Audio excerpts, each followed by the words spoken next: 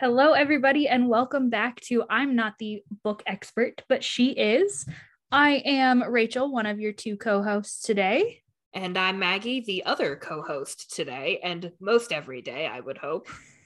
I hope so. That would be very awkward if we weren't the two co-hosts. Of the podcast that we co-host. Created together. I'm more thinking about the possibility of like my sister one day joining us for one of our episodes or something. So obviously not replacing either of us, but as a guest host. Unless Rachel decides she doesn't like me anymore, in which case she could replace me. I mean, no. So Rachel, what are we talking about today? Today, we are talking about the 2021 Goodreads Choice Awards, and oh boy, do we have lots to say. I have so many things to say. Just to give our audience a bit of a rundown of how we're going to do this, we are going to announce each category and who won. However, we don't necessarily have an opinion about every single category, either because we didn't read too much from that category or we just genuinely don't care about the category that much. That sounds so much harsher than I actually mean it, but we're rocking with it today. Yeah, I mean, like some categories we just don't have an opinion on, for better or for worse. So, and neither of us are the book expert in that case. Yes. So we kind of just decided that we would let it go and not pretend that we know what we're talking about, at least this time. But do we have some opinions about some of the other categories? Oh, we do. And it's all good. Yeah. I was just going to say, for those who aren't familiar with the Goodreads Choice Awards, so the popular reading social media website, I guess you'd call it, Goodreads, which is owned by Amazon, in case anyone didn't know that. So every year they run a Goodreads Choice Awards where they take books that were published over the course of the last year. I think there's open nominations, right? Yep. Any book can be nominated for different categories. Then you go through a couple of rounds until you get to the finalists. And then finally, the winners are selected in each category. It is, as far as I am aware, go ahead. I was just going to say, for this year, the opening round was from November 16th to the 28th, with the final round, when everybody got to vote on the nominated lists, was from November 30th to December 5th, and the winners were announced on the 9th of December. Yes. Yeah, so this has been out for a while, but we wanted to kind of talk about the winners and the nominees and what we think should have won instead, where we have opinions. And as far as I know, and if I'm wrong, somebody should correct me on this, but as far as I know, this is the only like quote unquote major book award that's voted by popular vote, basically. So like most things, like I am blanking on all of the names of all of the book awards now. I can tell you that the state of Maryland, I think children's awards are the Black-Eyed Susans. Okay, well that doesn't really help me in this particular scenario. I think it's like children's literature. So that includes like young adult literature and all of that. So all of the libraries that I have ever attended, because I, grew up in the state of Maryland for the most part, had a Black-Eyed Susan display year round. So I got that one, Maggie. Okay, well, at least we have that one.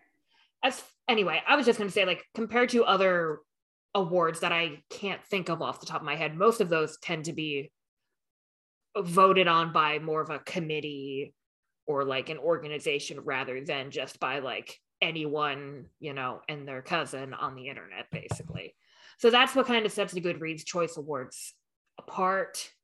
It also kind of leads to some things that we will certainly discuss shortly. And some concerns that we have with some of the trends that we see in the Goodreads Choice Awards. And by trends, we do mean that we looked back all the way to 2011 to see who won certain categories. Yes, you can go back. Actually, if you go to the Goodreads like Choice Awards on their website, you can look at all of the winners up through, I guess, when they started in 2011. I don't know if there were any before that, but they go back as far as 2011, which was 10 years ago, Mm-hmm. which is a terrifying thought if you ask me, but I digress. Yeah, it was weird seeing the books that won while I was still in high school. Yes, that, yeah. Mm-hmm, mm-hmm, mm-hmm. But are we ready to get started, Maggie? I think we are ready to get started. Do you want to just run us through the first category? Sure, since it's pretty easy and we're not really going to talk about this one. Yeah. So the first category for the Goodreads Choice Awards was fantasy, or wow, I'm so wrong. Was you are fiction. Jumping so far ahead. We'll get to fantasy. I decided to jump 4 categories. No, we are in fiction, just general fiction. And Beautiful World, Where Are You by Sally Rooney won. I don't have an objection to that. I didn't read it, nor did I read any other books in that category. Yeah, I'm not really a I mean, this is just a personal preference for me. I'm not really a general fiction kind of reader. I'll read one every so often, but it's not really my go-to genre. So I didn't read any of the books that were finalists or even nominated in this category, and I don't know anything about Sally Rooney, so I was just kind of like, sure, this is what it is. I'll leave the opinions to someone who is more knowledgeable about the subject. I didn't even have any of the books on my TBR until I looked at the nominees, and then I put one of them on my TBR because I liked the cover. Mm-hmm. Hey, that's as good a reason as any. Indeed. So the second category is mystery and thriller. The winner was The Last Thing He Told Me by Laura Dave. And Rachel, I know you read a lot of mysteries and thrillers, so tell me what you thought about this category. I was not entirely disappointed by who won. It was definitely a book that was on my TBR, but just like the last one, I hadn't read any of these novels, mostly because, as we alluded to earlier in the podcast, I was definitely playing catch up in my reading this year because I kind of stopped reading for a while and then repicked it up. So I was not disappointed by the winner. It's definitely a book on my TBR, and I had a couple other on my TBR. The Maidens being one, Arsenic and Adobo being another. And I'm just really looking forward to actually reading those books this year. Yeah. I think the one that caught my eye when I was skimming the finalists for this category was The Maidens. The reason why is a little bit complicated. It looks interesting enough. Again, I also just don't read a lot of, I guess, what you would consider a thriller. I like a good mystery, but I don't necessarily, there's a line that I would draw between mystery and thriller, but I don't know where I would draw that line necessarily. I feel like people like to argue that all mysteries are thrillers, but not all thrillers are mysteries. Mm-hmm. But even then, there are some mysteries that I do not think fit under the thriller category, and I would want those to be 2 different categories. Yes, I would agree. Yeah, but there definitely seem to be some really interesting books in this category, including the one that eventually won. So maybe if I feel like branching out in the near future. I definitely saw this book highly publicized in my local Barnes and Noble. Huh. So did we actually say who won? The Last Thing He Told Me by Laura Dave? Yes, I did mention that. Okay. I couldn't remember. But are we ready to move on to historical fiction, which we also are not going to talk a lot about? Yeah, why don't you just tell me about historical fiction real quick? We'll take turns. So historical fiction, what won was Malibu Rising by Taylor Jenkins Reid. I really don't have a ton of opinions on it. I think I would have picked The Last Apothecary, but I also haven't read that. It was the only one on my TBR before I looked at the nominees, though. Yeah, I briefly mentioned when I looked at the nominees. Now I can't find it again. That's great. Yeah, when I looked at the nominees, I was kind of interested in The Personal Librarian by Marie Benedict, but that was only because I think I had seen maybe one person on my like friends list feed thing at it as a to read book, and I was like, librarians, I'm interested in libraries. And that was kind of the extent of that. But yeah, I like historical fiction, but none of the titles on this really caught my eye. I think I would like the Dictionary of Lost Words and Hour of the Witch, just because those are two books that very much fall under my aesthetic. But I, again, have been playing catch up, so I'm working towards my 2020s books. Yeah. And Taylor Jenkins Reid, who wrote the winning book in this category, I just realized this. I don't know why I didn't pick up on this when we were like making the notes about this, but they wrote The Seven Husbands of Evelyn Hugo, which like everyone that I know who has read that book has really liked it. So it doesn't necessarily surprise me that the author won that category again, because that is another like historical fiction type thing. So yeah, that one is The Seven Husbands of Evelyn Hugo is actually on my TBR, but I've never gotten to it yet. I have no foundation for this, so I'm just going off of vibes. Okay. But the vibes of the Evelyn Hugo and Addie LaRue, I haven't read either of them, but they give me very, very similar vibes. Interesting. I don't know why, so don't ask me why. They just do. I've only read The Invisible Life of Addie LaRue, so I cannot say for certain, but if I ever get around to reading Evelyn Hugo, I will let you know if it's a founded, if your assumptions are grounded. There we go. If my vibe check is correct. If you've passed the vibe check. Okay. So up to this point, we've been pretty jovial about our conversation. But Maggie, would you like to introduce fantasy for us? All right. Well, ladies and gentlemen, and whoever else is out there, buckle your seatbelts, because we're going to talk about the fantasy category now. And I'm sure it's a big shock to everybody that the winner of the fantasy category was A Court of Silver Flames by Sarah J. Maas. And I just want to tell you that the day that the final votes were going out, I said, if Sarah J. Maas wins the fantasy category, I will probably scream. And then sure enough, the next day I go to check all the results, and sure enough, there she is. And it took every ounce of my willpower not to go out and commit a crime. And I would just like to say that she won by almost double the runner-up and had almost 25% of the votes. Yes. And the runner-up, just like for discussion's sake, the runner-up was Under the Whispering Door by T.J. Klune, I guess you would say. Is that how you say it? I think so. Yeah. He also wrote The House on the Cerulean Sea. Yes. And so like I have heard a lot of people talk about his books, and so it kind of, I don't want to say it necessarily surprised me, but I was a little surprised at I was a little caught off guard by how much of a margin A Court of Silver Flames won this category. Agreed. I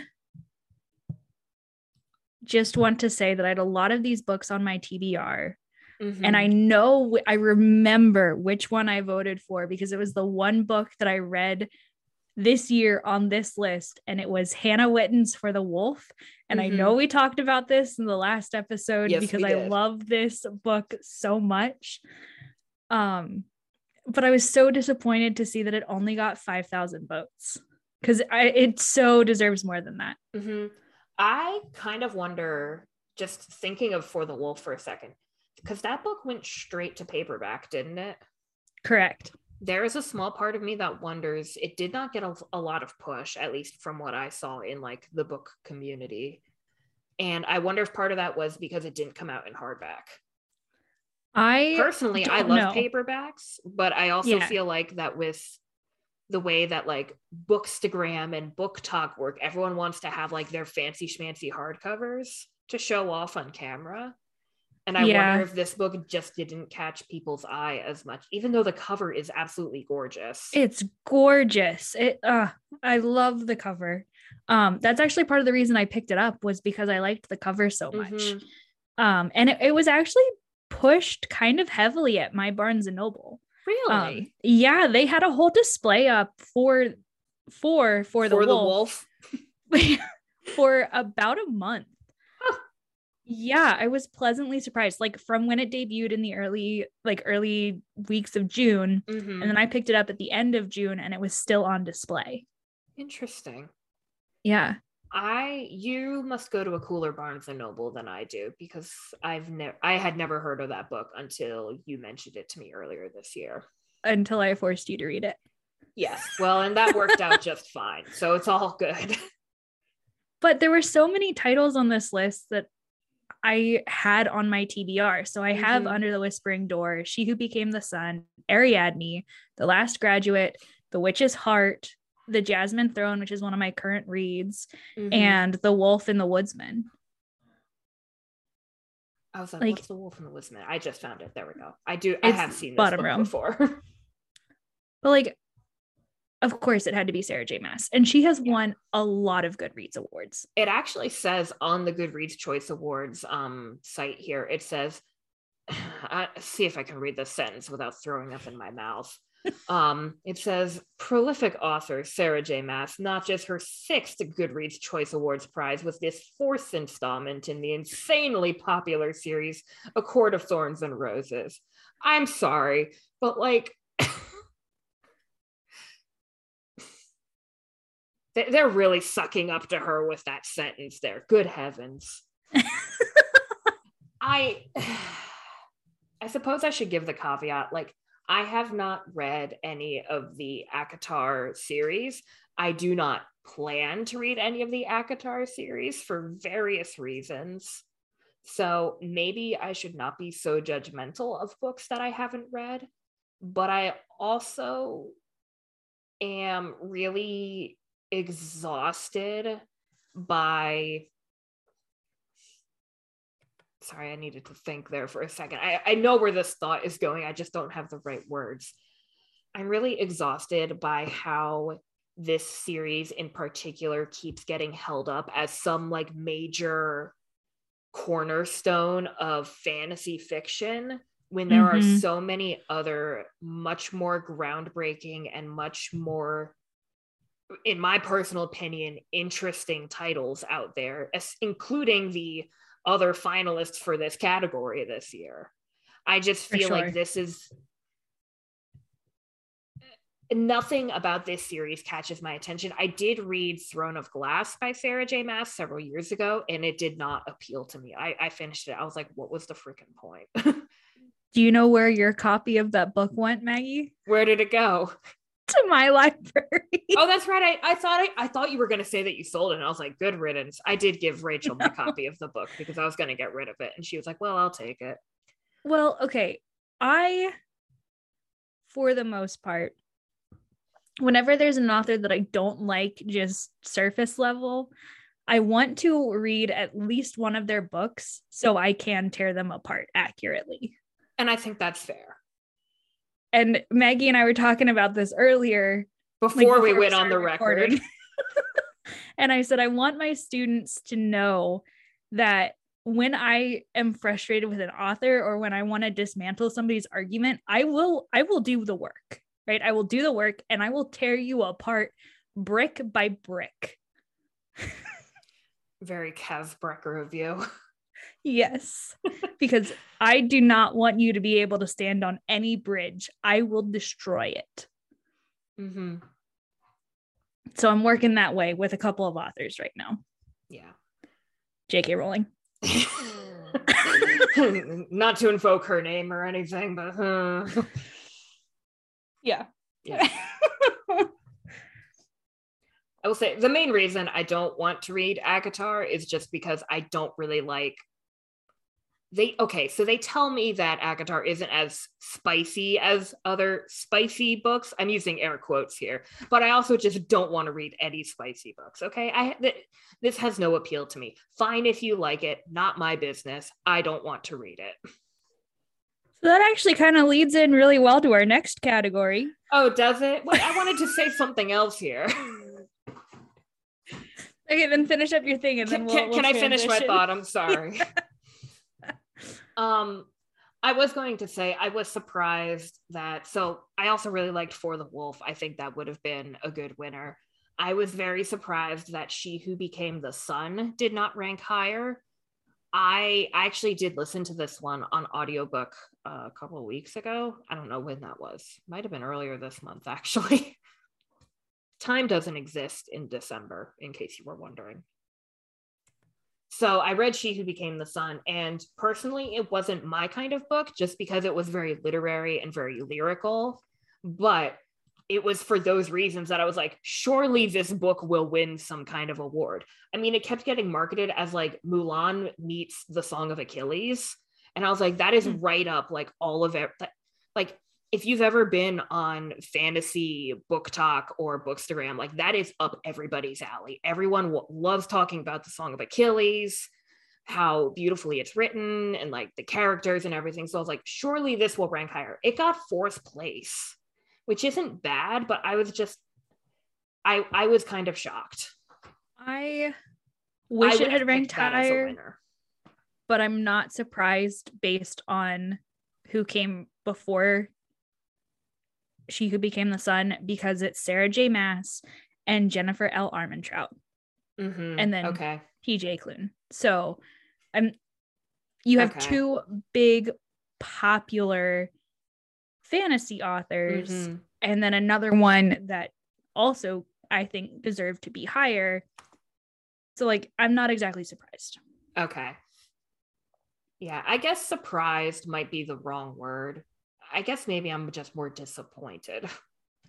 I'm not surprised. I'm just disappointed. Exactly. Harsh, Maggie. Because I mean, the Goodreads Choice Awards is just a popularity contest. 100%. There we go. I mean, it's like voting for prom queen or whatever. I don't know. I didn't go to public school. I don't know how that works. But it's like, of course, it's voting, right? The popular vote is going to win. Yeah. So like, yeah, I'm not surprised, but I'm also disappointed. But we can talk more about that when we've gone through some more categories. Yes. Sorry, that was my tangent on the tangent about things. So Rachel, do you want to talk about our next category? Sure. So for a not as great transition, we have since I ruined it. We have the best romances for this year. And we had a really close first and second, but what ultimately won was People We Meet on Vacation by Emily Henry.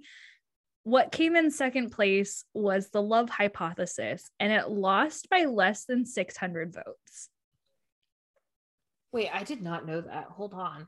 Holy cow. I am so surprised because that book is so big on Book Talk.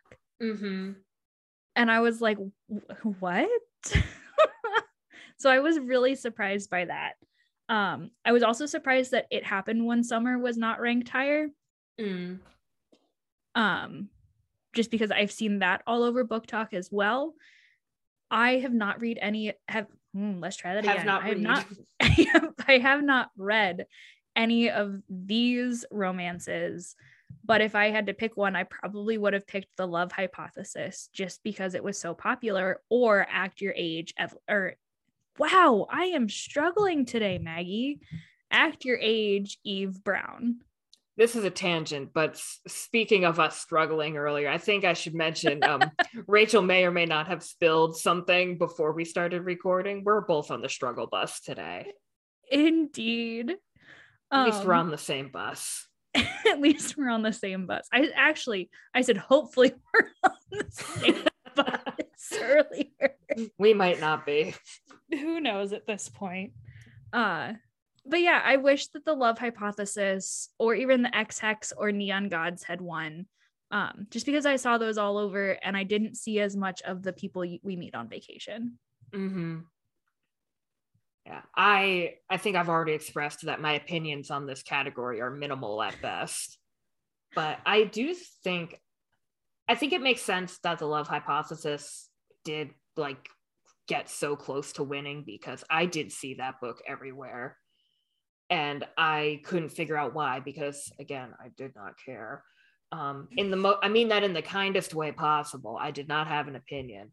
I'm a little surprised that One Last Stop by Casey McQuiston didn't rank higher, because I felt like I heard everyone talking about it, especially with how well the other book by McQuiston is Red, White, and Royal Blue, which I feel like everybody on the internet loves. Again, I have no plans to read it anytime soon, but. Can I give another unfounded observation? Sure.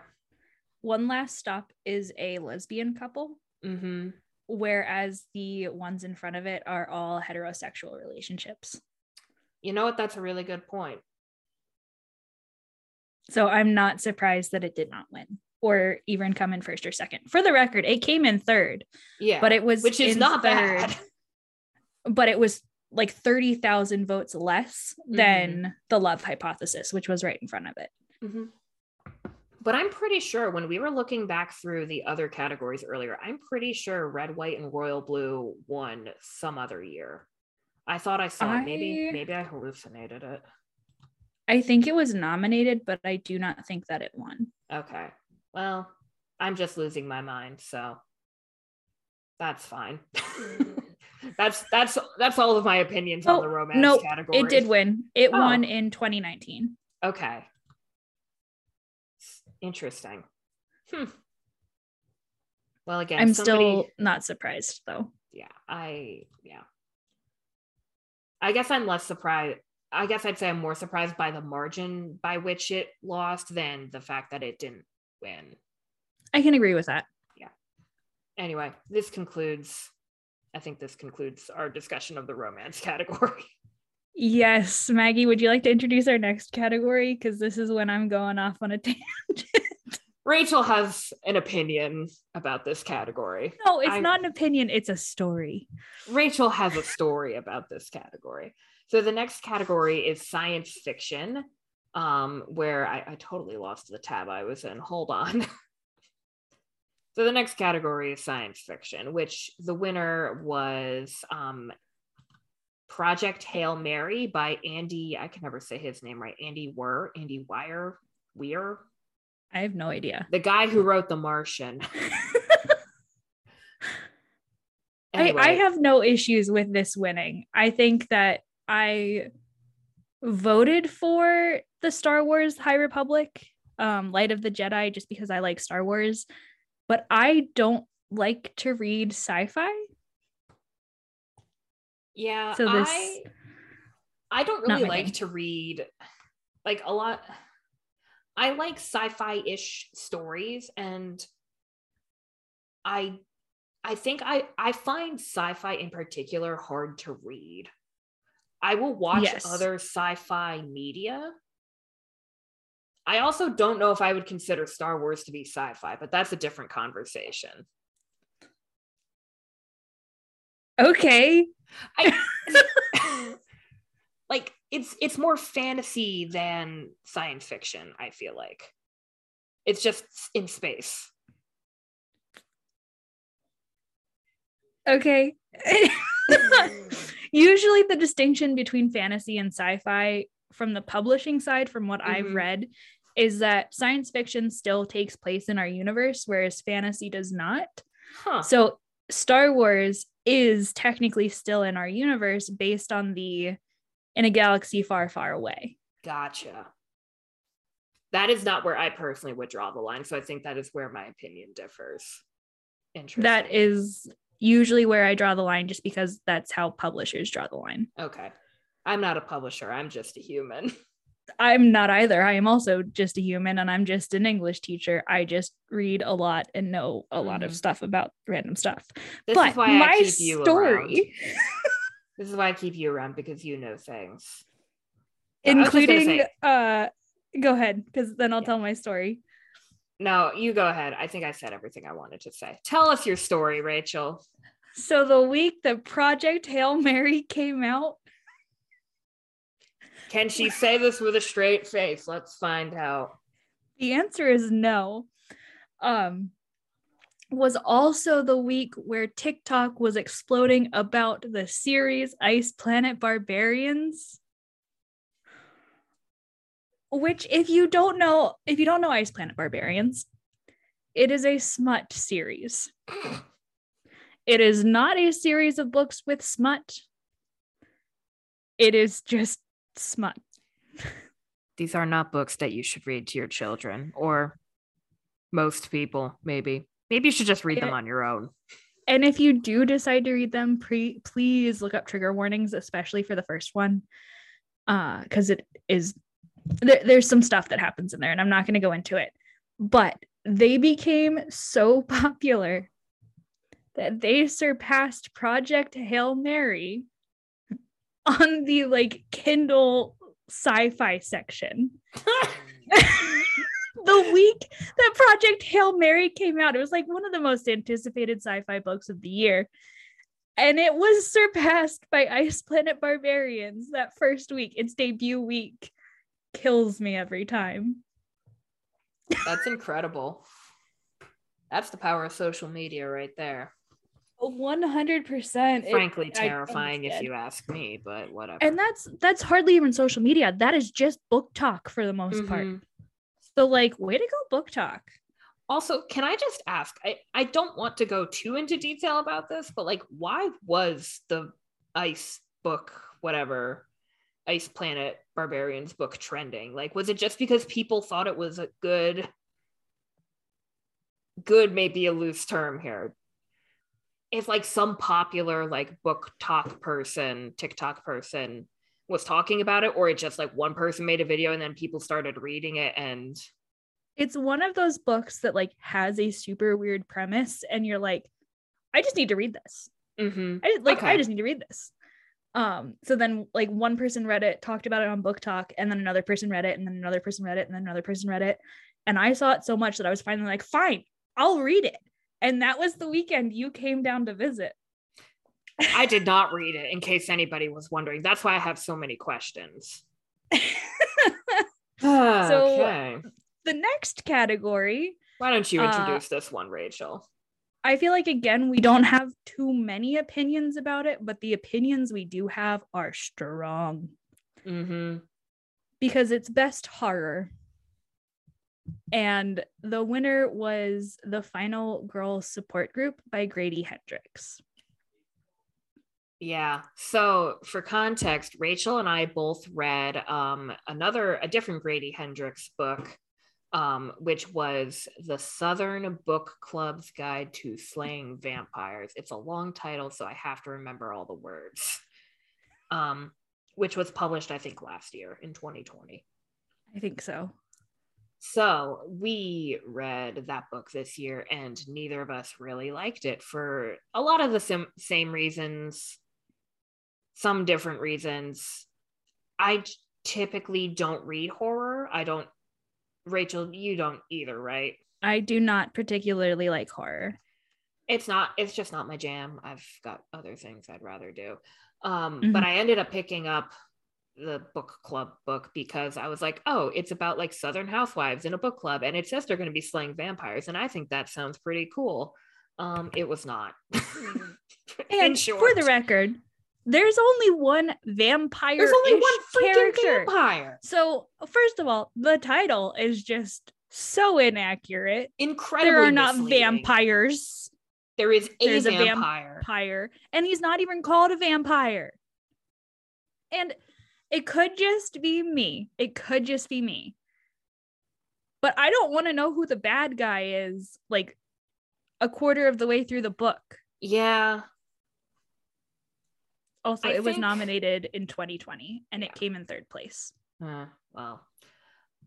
So, I don't know. How much do I want to say it?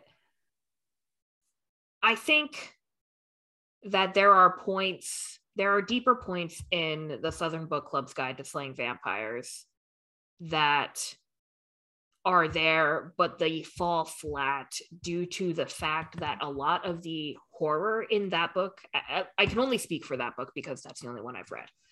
Mm-hmm. A lot of the horror in that book tends to come about through the victimization of women and girls And children, and just like children, period. Yeah, and children and people of color. Yeah. So, and I think there may be a point that Hendricks is trying to make, that like, I think there's a point in the book that the monsters that you should be concerned about aren't necessarily the obvious ones. They're often more subtle ones. But I think that point gets lost in the fact that all of the horror comes about because it victimizes the most vulnerable people in the community. And it was very hard to read at times. And so I don't know much about the Final Girl support group, but I fear that there may be a pattern in his writing where I don't like seeing.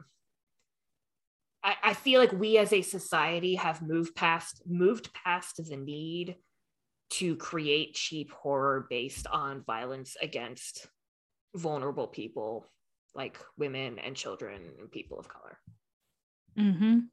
So I would not have picked Grady Hendrix for this category solely based on that. But again, I did not read the Final Girl support group. And I did not read anything else in this category. Indeed. And I don't think we have anything else to say about that other than we don't like Grady Hendrix. Yeah. So the next category on the thing, moving from horror to humor, which almost sounds similar, except they're not. So the winner for the humor category was Broken in the Best Possible Way by Jenny Lawson. I personally did not have an opinion about this. I generally don't read humor books. I have a couple times, but yeah. Do you have anything to say about this? Not really. Okay. Let's move on. So the next category is nonfiction, and I can only speak for myself, but I don't tend to read a lot of nonfiction. That's actually one of my reading goals for this year, is to read more nonfiction. So I have zero opinions about this category. Yeah. And the winner for this category was The Anthropocene Reviewed by John Green, which is a collection of essays that originated, I think somebody else told me this, and I can't entirely remember. I think they originated as a podcast, or it is based on a podcast that he's done. And these were collected into a book format. And some were new or rewritten or things like that. But anyway. I also... Go ahead. Something I just saw, which I was kind of surprised by. This is only his second Goodreads Choice Awards win. Really? Yeah. So it's the last sentence of the bio for the book, and it says this is Green's second GCA win. His first was in 2012 for The Fault in Our Stars. That is actually kind of surprising. Yeah. But I also don't know if I can think of any other books that got as much buzz as The Fault in Our Stars did of his. I would maybe argue Paper Towns, just because it was also turned into a movie. That's true. But I think that's the only one I can really argue. Yeah. I mean, Turtles All the Way Down seemed to get some good publicity, but not as much. Not nearly as much. Not nearly as much as The Fault in Our Stars. No, not at all. Yeah. I actually do think I did read The Anthropocene Reviewed this year. I listened to it as an audiobook. The wait list was 300 years long, but I eventually got it through my library. I actually think it was a good pick. So I once took a class on nonfiction and personal essay writing. And I really struggled with the class. I had a hard time grasping how to present personal narrative and factual information in a interesting manner. And like a couple chapters or sections into this book, I just like totally got it all of a sudden. I was like, wait, this is what they were trying to teach me that I just could not learn through whatever books that we were reading to learn that. Yeah. I don't think it was entirely my fault that I didn't understand, but like reading this book, I was like, oh, I get it now. Yeah. Yeah, so I actually do think this is a good pick for this category, but I'm also very interested in Cultish by Amanda Montell, which I really don't know much about, but it's about cults and like cult behavior, which is a very darkly fascinating topic to me. So it's on my TBR, but that would be the only other book that really stuck out to me in this category. The one that I thought was really funny too, which I think this speaks to who we are as people. I thought that Fuzz, When Nature Breaks the Law by Mary Roach also looked interesting. And I also thought it was funny that a woman whose last name is Roach wrote a book about nature. I'm not making fun of her because I do really want to read this book, but I found that to be a little ironic. Mm-hmm. I also did just think of this. I've been in a one-sided battle with Microsoft lately because I'm tired of how expensive their software is. So I'm very glad to see that Bill Gates did not win this category. I'm sure he's a fine human, but his software is freaking expensive. And now we're moving on to memoir and autobiography. The winner of this category was Crying in H Mart by Michelle. Oh, goodness. Michelle Zauner? I don't know. And I hope that she will forgive me if I'm pronouncing her name wrong. I should have looked these up ahead of time, and I did not because I forgot. I really don't have any opinions on this category. I generally don't really this is going to sound horrible. I don't read a lot of memoir and autobiography because there aren't a lot of people, like famous people, that I am that interested in knowing that much about. The only one that I've cared about recently was the Alex Trebek book that came out last year. Mm-hmm. And it was nominated last year, wasn't it? Yes, it was. I was pleasantly surprised by that. It did not win, but it was nominated. That's good. I would actually be interested in picking that up. That sounds interesting. It starts out with Alex Trebek swearing, and that brings me a lot of joy. Good for him. He deserves it. There's been a couple times, so I know, Rachel, you're an avid Jeopardy watcher. So much Jeopardy. And we used to watch it a lot as a family when I was still living with my family, I guess. And there were a couple times where like you're watching, it's like you can tell that he's thinking, like Alex Trebek is thinking really hard about what he's about to say here. You can tell he's holding back. Mm-hmm.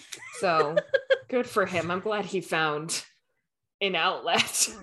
Yes, for sure. But yeah, that is a book I would be interested in reading. But most other, like, I don't want to sound like I don't care about other people, but I'm also just not that interested. Do you want to know a fun fact about me that is so oddly specific that nobody else is going to care about it? Sure. I love reading garden memoirs. Wait, what do you mean by a garden memoir? So it's a book about people, right? But it's about them and their development of their garden spaces. Interesting. Mm-hmm. So like, what would be a garden memoir that you like? Animal Vegetable Miracle by Barbara Kingsolver was the first one I read, and I loved it. Like, I have read it multiple times since then. And the $64 Tomato, which I have no idea who it's by, I just really loved it. I have feelings about garden memoirs. The $64 Tomato, hold on, we're going to look this up because I want to.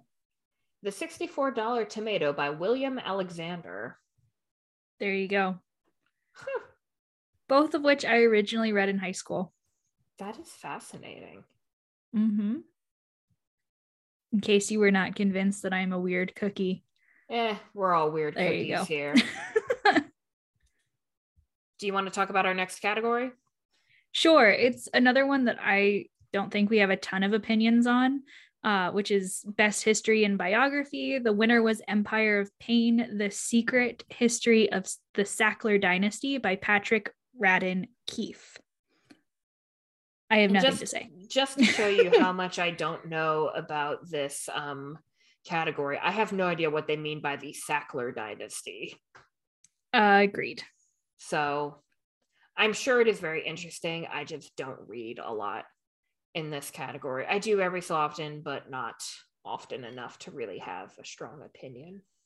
I did add 2 books from the nominated list to my TBR, but they were not on there before this. Yeah, I was going to say, I do think The Doctor's Blackwell looks interesting. Mm-hmm. And that was really the only one that caught my eye. Yeah. So you ready for the next one? The next one is a bit of a doozy. So the next category is graphic novels and comics. The winner of this category was Lore Olympus by Rachel Smith. And I feel like I just want to clarify, and Rachel, you can correct me if I'm wrong. So Lore Olympus is a webcomic that has been published serially, like 1 chapter a week, through the platform Webtoon. It comes out on Saturday nights. Saturday nights is when it releases each week. Nights. You're right. Yeah, because Sunday I know because I follow them. I follow them too, and I always just ignore the notifications. I always told myself I would read it someday, but I haven't yet. I got confused because the one series that I follow, it comes out on Sunday nights. And I was like, wait. Anyway, so Lore Olympus is a webcomic, but they just published some selection. I don't know if it was the first season or the first 100 chapters or something like that. I didn't pay attention. It was the first season. Yeah. And by season, it's like the way that Webtoon works, your story is divided into episodes and seasons. So each episode is like a chapter. A season is like a chunk of chapters. I got an answer for you. Oh, tell me. The volume collects episodes 1 to 25 of the Webtoons comic. Okay. So there you have it. They were published into a physical book format, which is a pretty big deal for a webcomic to be published physically. Indeed. Would you like to go on your little rant about it? Oh, are we doing that, or do you want to talk about our other picks first? I was going to stall for a second so I could figure out how far into the story it got. Okay, I'll just talk a little bit. So as I already said, I haven't read Lore Olympus yet. I don't know if I will someday. I have some hesitations about the story itself. But ignoring those for a second, what kind of made me uncomfortable about this category was, so the way that Webtoon works as a platform is you can read pretty much everything on there for free, as far as I know. It's ad supported, or you can buy tokens to read chapters early. So like if I just read chapter 24 and I really wanted to read chapter 25, but I didn't want to wait a whole week for it, I could pay money to read it early, to access get early access into it. So that's the way Webtoon works, which is in a lot of ways great, because it means that webcomics are easily accessible by a large audience. And Lore Olympus is certainly one of the most popular on that platform. For sure. It is, if not the most popular, it is definitely one of them. So all that to say, what kind of bothered me about this category was the reason. I think that what often contributed to the success of Lore Olympus winning this category is the fact that you did not necessarily have to buy or even borrow from your library. Like, it already had a built-in fan base. Yes. Because all of these chapters are already accessible for free on the internet. And I don't say that to disqualify the author and the artist's work. Because it's beautiful work. Because it looks, from what I've seen of the webcomic, it looks gorgeous. And I don't think it just kind of feels like, well, of course they would win because everybody has read this, whereas opposed to like, I'll just, opposed to a lot of the other nominees in the category, they have only been published in a physical format. And unless you either have the money to buy that book, or you happen to live in a library system that has a lot of graphic novels where, like, let's be honest, most libraries don't have a really robust graphic novel selection. Some do, there are plenty that do, but I think most don't. Which again which is why platforms like Webtoon are really good to have, because it means that webcomics and graphic novels are much more easily accessible. Which we want easy accessibility. Yes. But it just feels weird to me that a webcomic I know it's a physical book, but it just, something about it doesn't sit great with me. But I also like, it felt like an unfair advantage because it has more accessibility. Yes. And we want that ease of accessibility for all of the options. I also just finished my quick little research on Lore Olympus, and episode 25, I'm not going to spoil anything, but episode 25 I felt like was a weird place to cut it, because it's still very much early in the exposition phase of the story. That's what when you said 25, I if I had to place a guess, and again, I have not read Lore Olympus, but based on other webcomics that I've read that have been serialized in this way, that felt like very early to cut off a story. There are currently 187 episodes. Okay.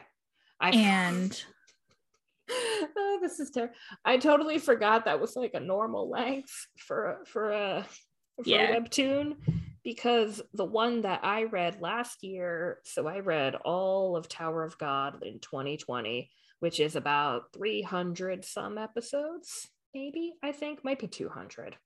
It's a lot. So when you said 127, I was like, wait, that's short. And then I realized, oh no, that's a normal length. You just read the stuff that is absurdly long. But and for the record, the first season was 115 episodes. Right, because they're in the middle of season 2 right now, isn't it? Correct. Aren't they?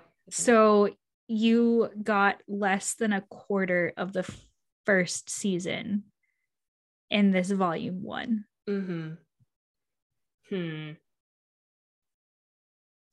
That doesn't necessarily surprise me. I have to think. I just saw these on the on the shelf in the store the other day. I should have taken a closer look. I just wish that there was more. Yeah. I do also feel like graphic novels, I mean, it does take like a significant amount more work to create the art and how to block out a scene and everything, as opposed to just writing it. I think about that one time. So Margaret Owen tweeted once, because she did like a freebie comic based on a scene from her most recent book, Little Thieves. And she tweeted that scene, like writing it just like as text, took her like an afternoon, but turning that scene into a comic that she herself like blocked out and drew and everything took several days at least. Yeah. So like, if you compared like size, a graphic novel versus a quote unquote traditional novel might seem shorter, but I think the same, if not more, work has gone into it. Yeah, and I am not discounting this book. Oh no, I know you're not. I am an avid reader of Lore Olympus. And I have no shame in that. And again, I don't want to discredit any of Rachel Smith's work. Like, it is beautiful. And I love it.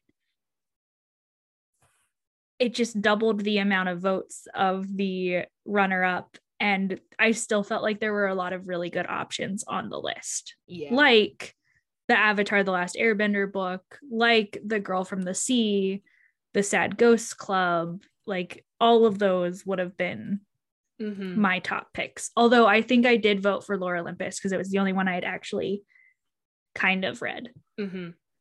Yeah, when I looked at this list, so there's Extraordinary by V.E. Schwab, which is based on like her villains duology. That's what I ended up voting for because I did read that graphic novel and I really liked it.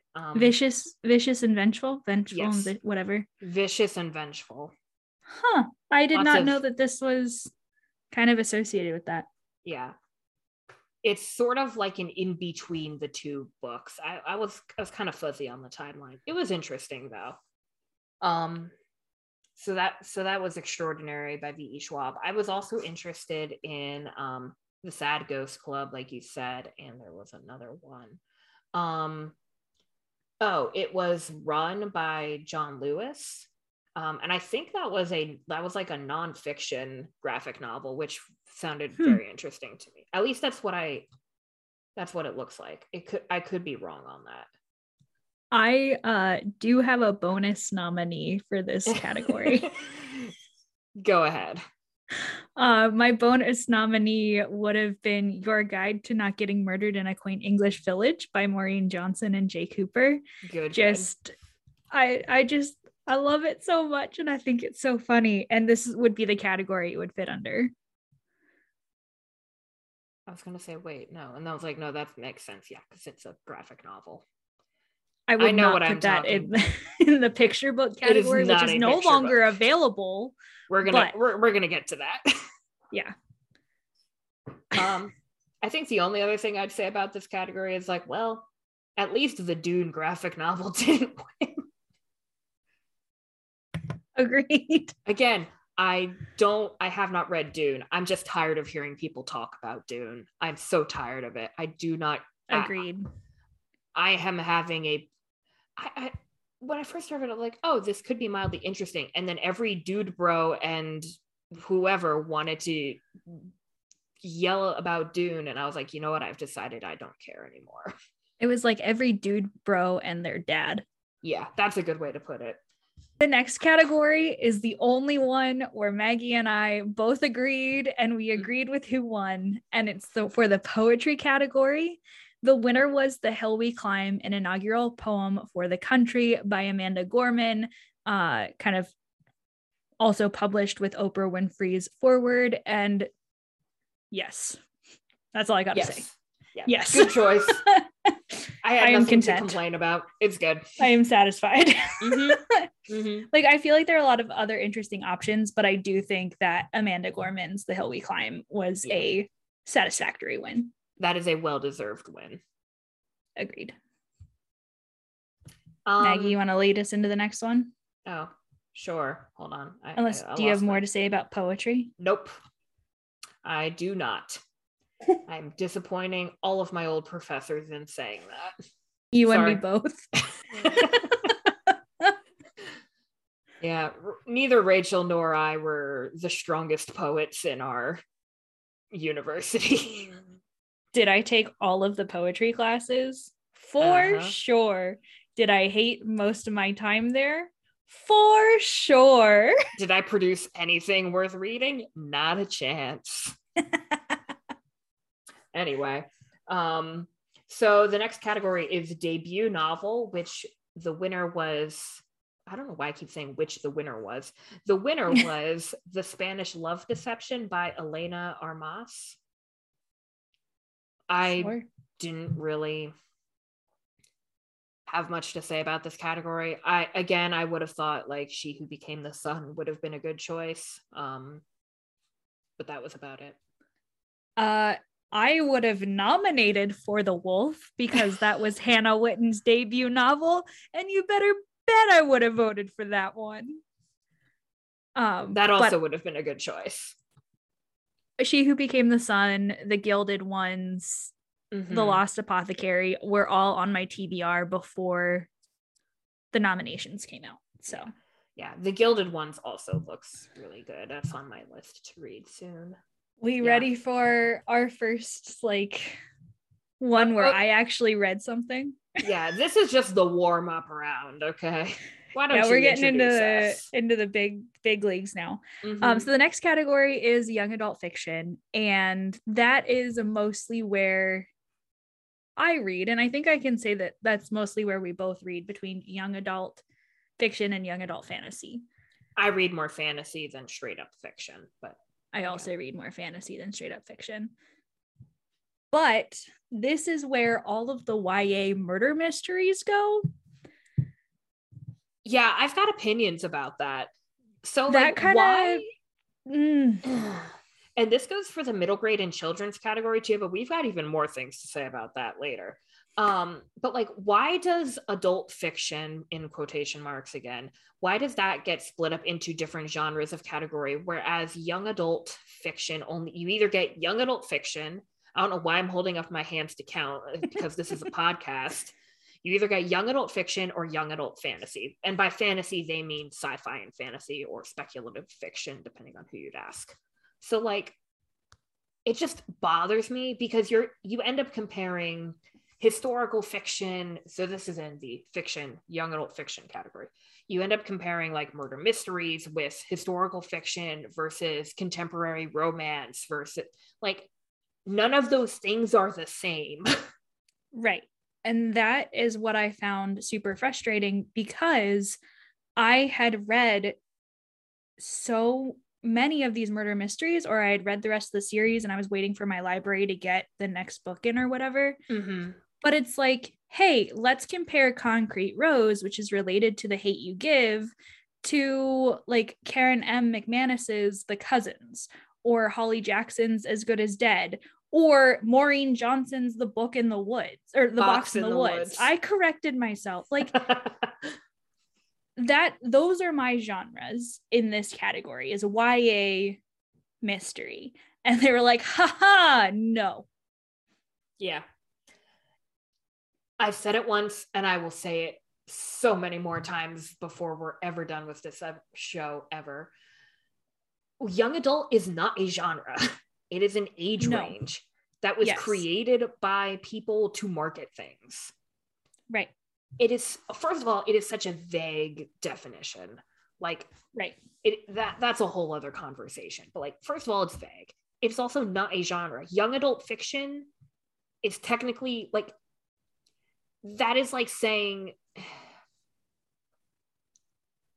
I don't know, like, that is such a broad category when they put it this way. Right. They should divide it up as young adult fiction, young adult mystery and thriller. Like, give us the same category as adult, quote unquote, fiction. And there's so many books out there. It's not like they're in want of nominees. No, not at all. I mean, heck, look at Book Talk. Yeah. This is the most popular range for people to be, I mean, I would say it is still a very popular range for people to be writing in. Like, there's young adult fiction coming out. There is more young adult fiction coming out than anyone could ever possibly read. And I think part of it is because it's a very accessible, like, age range, right? For anyone to read. Right. And that's part of the reason I don't always like reading adult fiction, because it's not always accessible, right? Yeah. It takes me a day to read.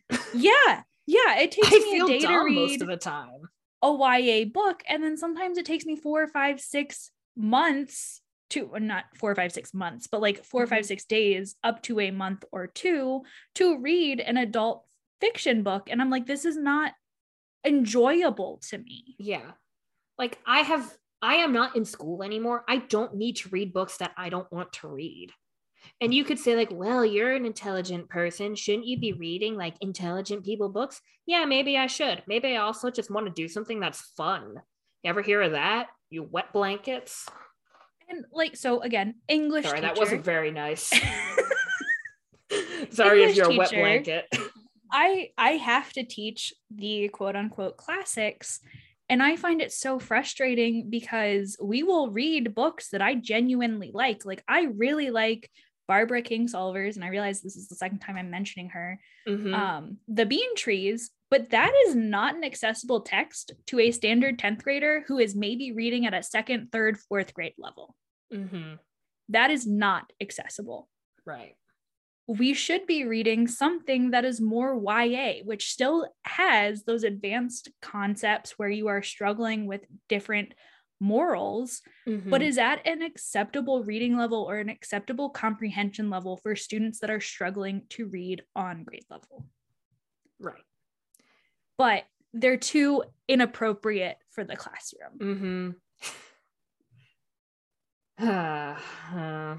We get heated up in this house. We didn't even say what the winner for this category was. Hold on, we're still talking about the category itself. I had a thought that I was gonna say there. Like, I don't know, it just feels like to your point, what you were saying, it feels like a lot of times, well, young adult fiction doesn't have the same deep themes as the insert classic novel here. Like, that's baloney. Or it's like, yeah, you're right. This book does not objectify women. Yeah. Huh. What a concept. Or, yeah, you're right. This isn't written by an old white dude. I have lots of feelings. I apologize for speaking aggressively. That's okay. I already insulted the audience, so like can't dig the hole any deeper, can we? I mean, we could. We could. We very well might. Yeah. So the winner for young adult fiction was The Firekeeper's Daughter by Angeline. Oh goodness, this is another word. Angeline Woolley. That's what I would say. Yeah. I actually do want to read this book. I have not gotten to it yet. It looks really interesting. I love the cover. It's absolutely gorgeous. It is absolutely gorgeous. I'm a little mad about the unremovable sticker stuck to the front, the Reese's Book Club one. I think. Have you seen the TikToks about the Etsy stores that are making the like the permanent stickers to go over the imaginary or the fake stickers? Yeah. I love that. I actually follow an Etsy store that does some of them, but I haven't found any others. But yeah, I think the sticker's dumb. The book looks interesting. I would actually like to read it. But if I had to pick another book from the category, I would have picked The Box in the Woods by Maureen Johnson, or I don't know if I would have picked this book because I didn't read it, but Last Night at the Telegraph Club by Melinda Lowe also sounds really interesting. And that's a historical fiction, I believe. My debate for this category as to what I voted for was between The Box in the Woods and The Cousins. I might have liked The Cousins more than I liked The Box in the Woods. I think that's fair.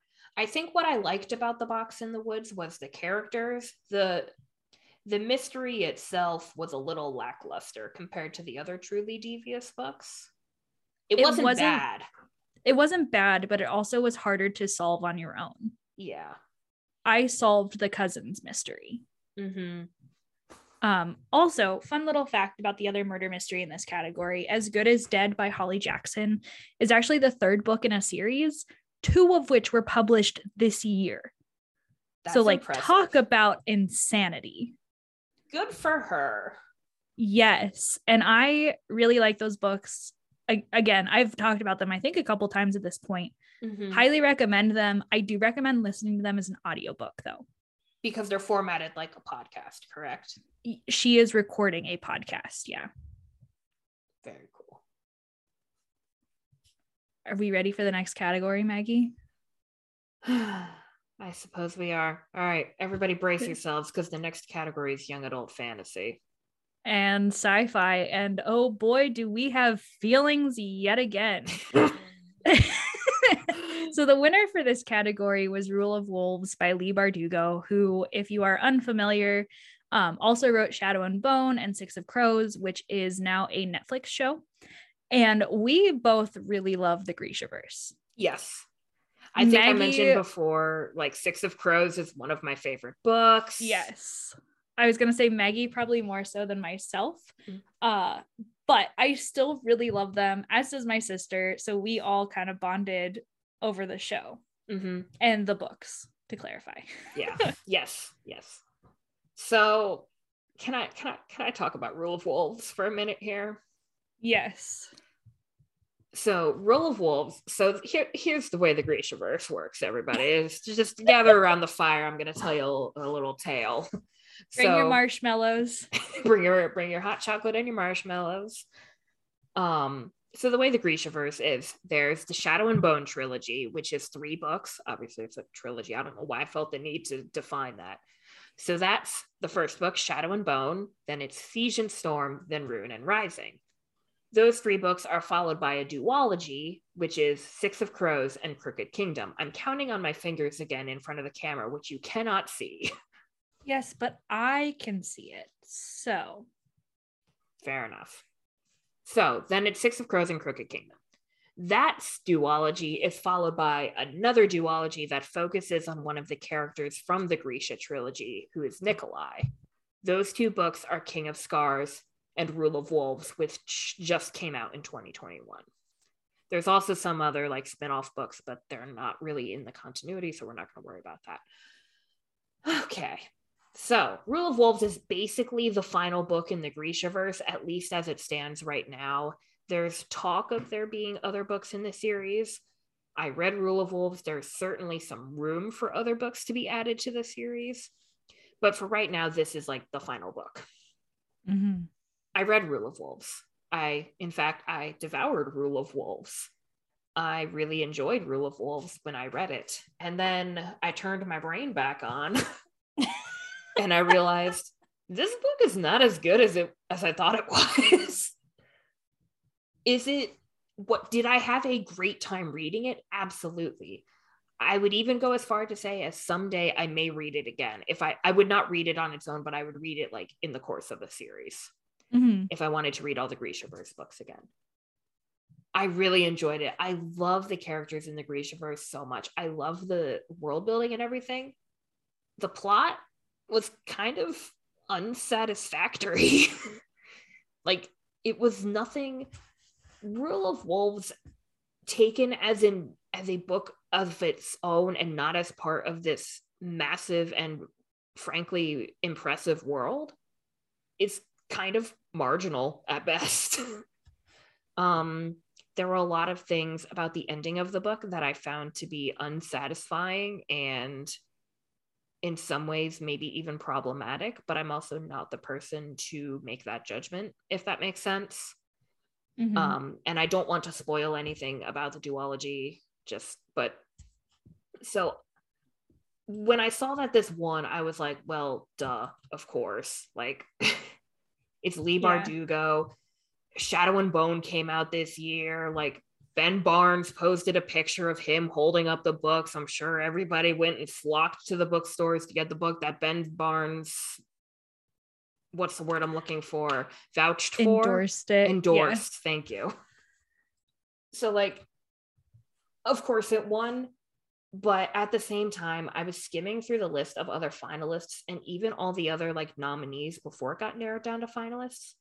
There were so many books that I thought were more deserving of the win than Rule of Wolves.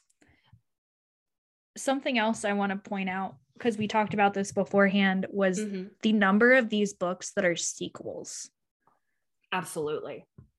So unless you had read their first, second, or third book in previous years, this year, previous reads, you might not have read any of these books, including Rule of Wolves. I think including the Cassandra Clare nominee. Yes, that's two. How the King of Elfham Learned to Hate Stories is technically a sequel. Our Violent Ends is a sequel. Sky Beyond the Storm is a sequel. You forgot Any Way the Wind Blows, the Rainbow Rowell book. That's a sequel. Any Way the Wind Blows, Namesake, We Free the Stars, Gods and Monsters, A Vow So Bold and Deadly. Like, so many of these books were sequels. That's 10 books, at least off the top of our heads, that we know are sequels. So, like, and I don't want to say like, oh, sequels and books that are part of a series should be banned from the Goodreads Choice Awards. I mean, I don't think that should be the case.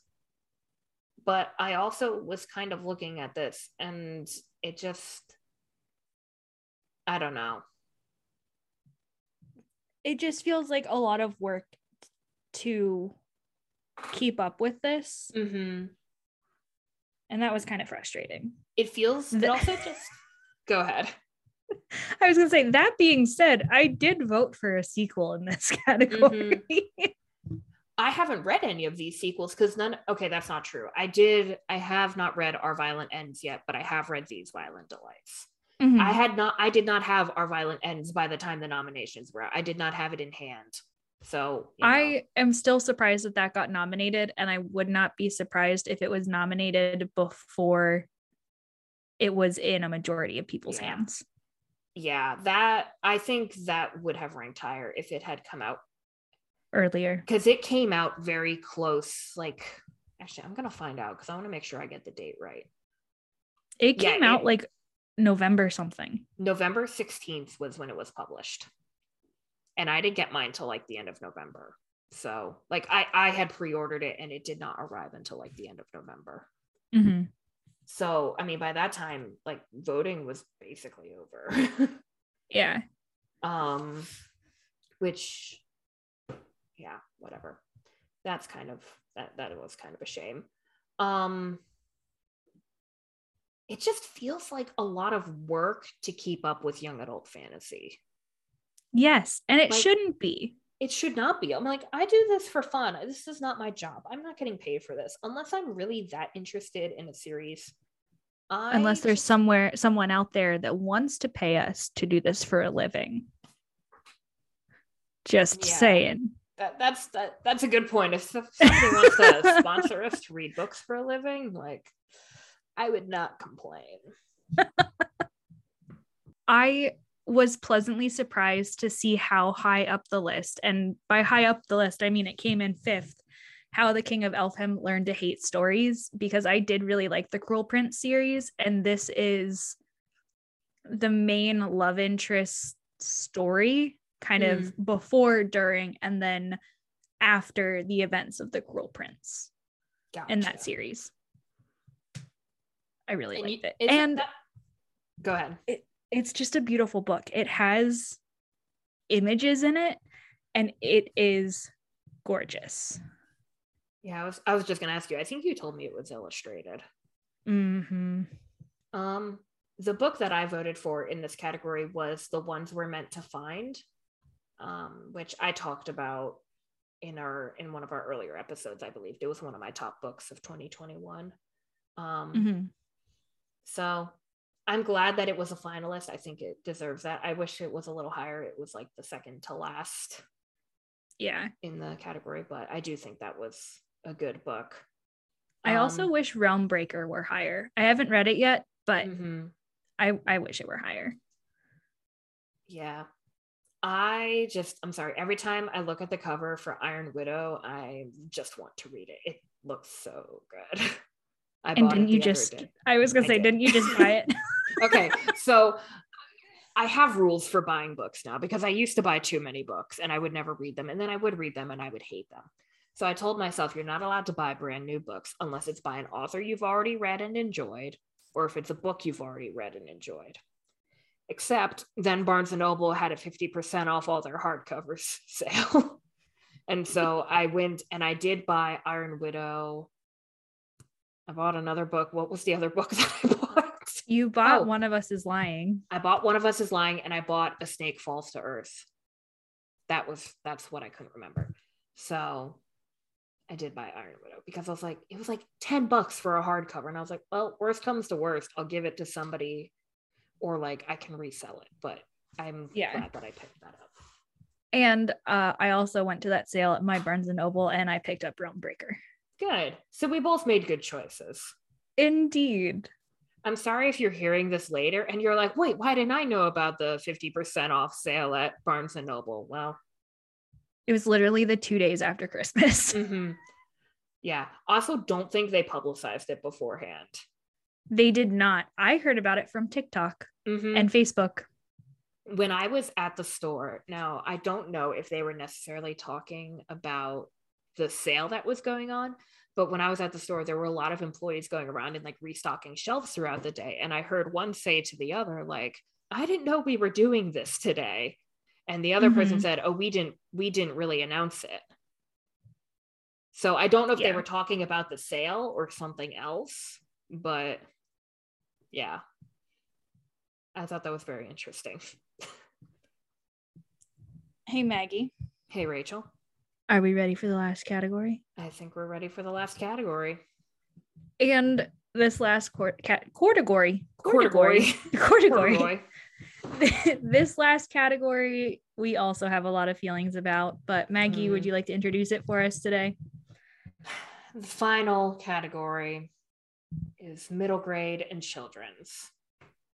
First of all, those should be very different categories. Those should be separate categories. In fact, we were talking earlier, there used to be a picture books category.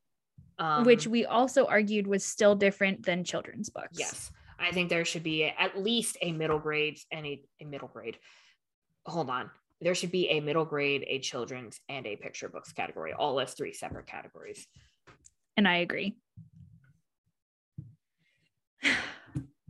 The winner. You want to list the winner? Of this category, the reigning champion of this category since I think the Goodreads Choice Awards began. You introduce the title and then I'm going to read a sentence. Okay. Is Daughter of the Deep. Bonus trivia from the little summary of the book. This is Riordan's 11th consecutive victory in this category. Yeah. So Rick Riordan has been winning the middle grade and children's category since the Goodreads Choice Awards began, as far as we can tell. And I just want to say that we are both huge Rick Riordan fans. Yeah, I think we discussed this at length earlier. Like, love Percy Jackson, love those books. They are so dear to my heart in ways. And I love the Kane Chronicles. Yeah, in ways that I just cannot express. It is concerning that he's winning this category every year. Yes. And this year alone, he wrote Daughter of the Deep, which is what won. But he, with his Rick Riordan Presents, was associated with 3 other books in this category. Yeah, and those were, I cannot remember. I'm skimming the nominees again, or the Arusha and the City of Gold, City of the Plague God, and The Last Fallen Star. Right. So for those who aren't as into the Rick Riordan, I don't really want to say lore, but like those who don't follow Rick Riordan. So basically, I remember when I was growing up, people would always say to him, like people would tweet at him when he was much more active on social media and would say things like, oh, can you write a series with like Aztec mythology? Or can you write a series with like insert other mythology here? Because because middle schoolers wanted those mythology stories about the cultures that they grew up in, or even just about other cultures that they weren't as familiar with. Yep. And I think, and what I think ended up being a good choice was they started this imprint, Rick Riordan Presents, which finds, I'm going to do a poor job of expressing this, but it brings in other authors to write mythology stories about their own cultures. Which I just want to say we 100% wholeheartedly agree with and support. I mean, like, I like that far better than another old white guy, no offense, Rick, than another old white guy writing stories that really he doesn't have much claim to. Yes. Or any claim to. Yeah. It doesn't feel like there's an opportunity for other authors to break in. Yes. Because like I was really, really interested in Amari and the Knight Brothers.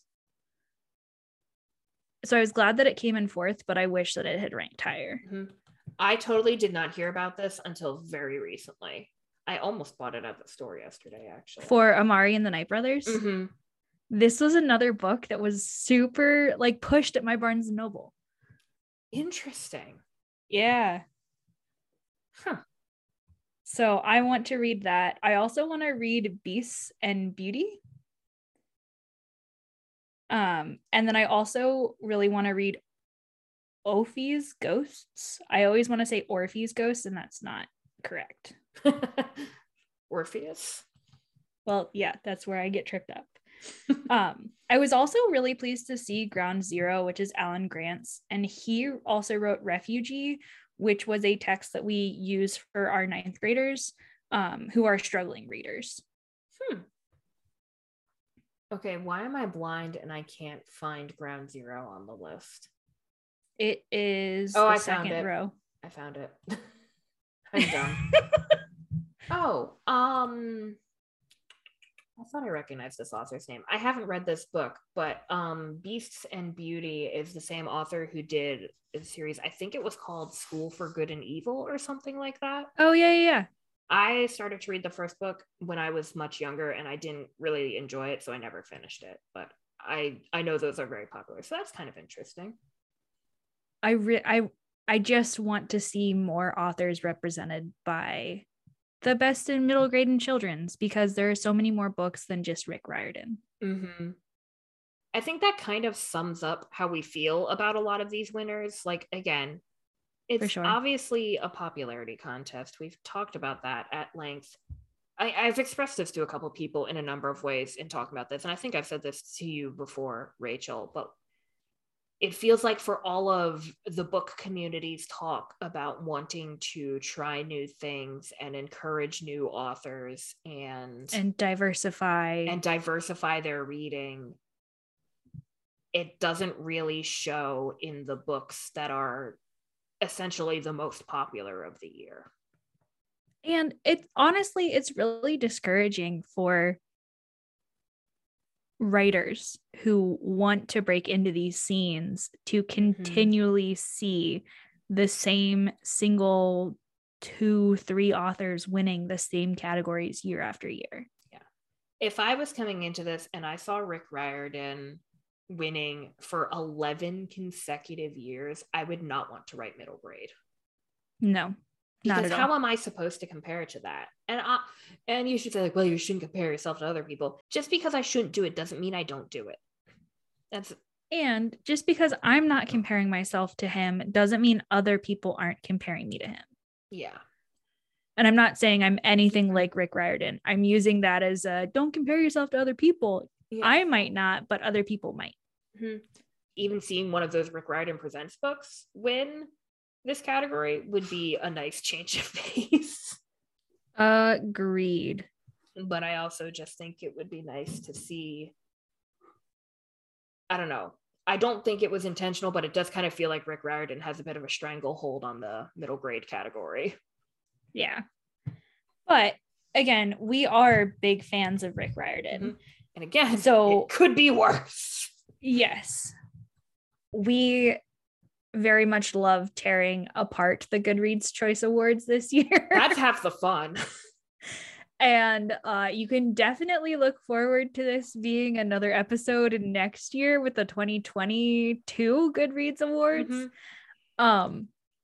Because I had a lot of fun doing this. Yeah, this was a lot of fun. Even if I got angry a couple times, but you know, at least we got angry together. We got angry together. It's all good. Would you like to highlight what our next episode is? Do you know what our next episode is? Rachel, I must make a confession. I have no idea what our next episode is. Okay, so let me put on my professional podcasting voice again. Yes, please do. So on our next episode, we will finally be getting to the moment you've all been waiting for, where we will actually talk about a single book at a time, hopefully, maybe. Ish. So we're actually going to move into going through some duologies together.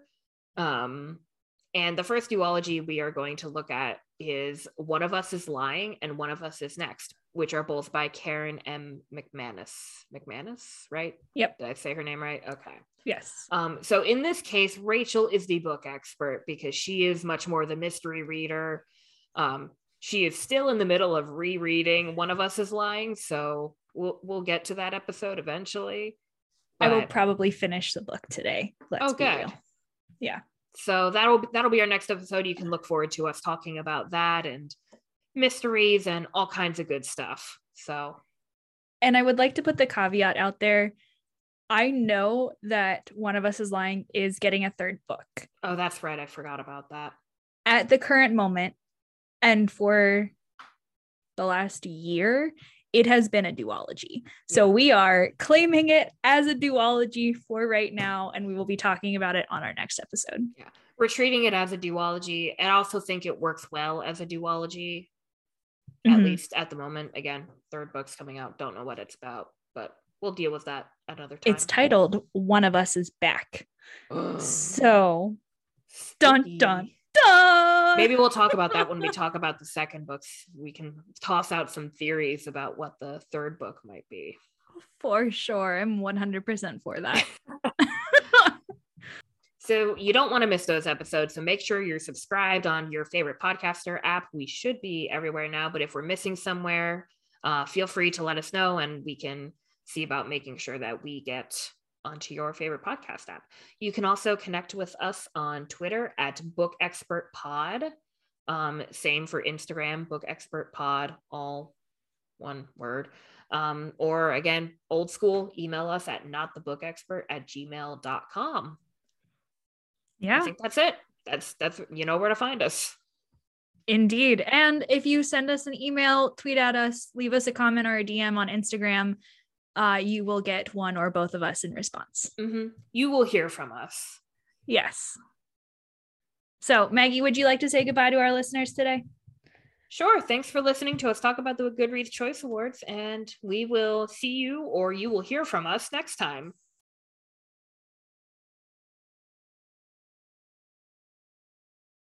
So, I think I've had too much tea.